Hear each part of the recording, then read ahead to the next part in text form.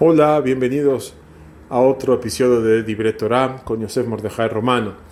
Nuestra Torah, entregada hace más de 33 siglos, es realmente revolucionaria. Si nos podemos a pensar cómo apenas en el siglo XX y en este siglo XXI, apenas unos cuantos se preocupan por el maltrato de los animales. Sin embargo, la Torah no es así.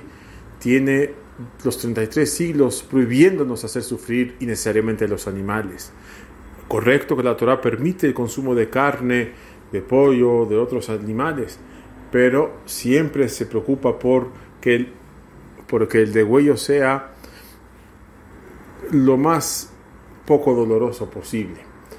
Y aparte de eso, existe la prohibición que se llama Tzar Ba'al Haim.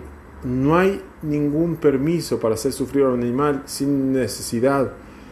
Entonces vemos que realmente la Torah está a la vanguardia de eso, de muchos otros temas revolucionarios. Ese es un solo ejemplo.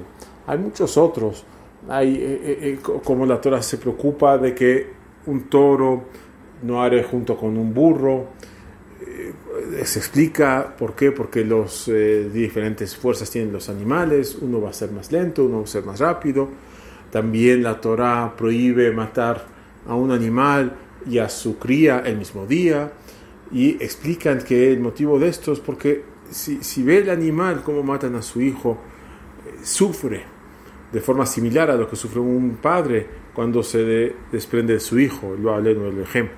Por lo tanto, vemos con estos ejemplos la grandeza de la sabiduría de la Torah y la grandeza del Creador, que nos ha dado alajot correctas, que nos ha dado mitzvot buenas para el bien nuestro y bien de nuestro ambiente.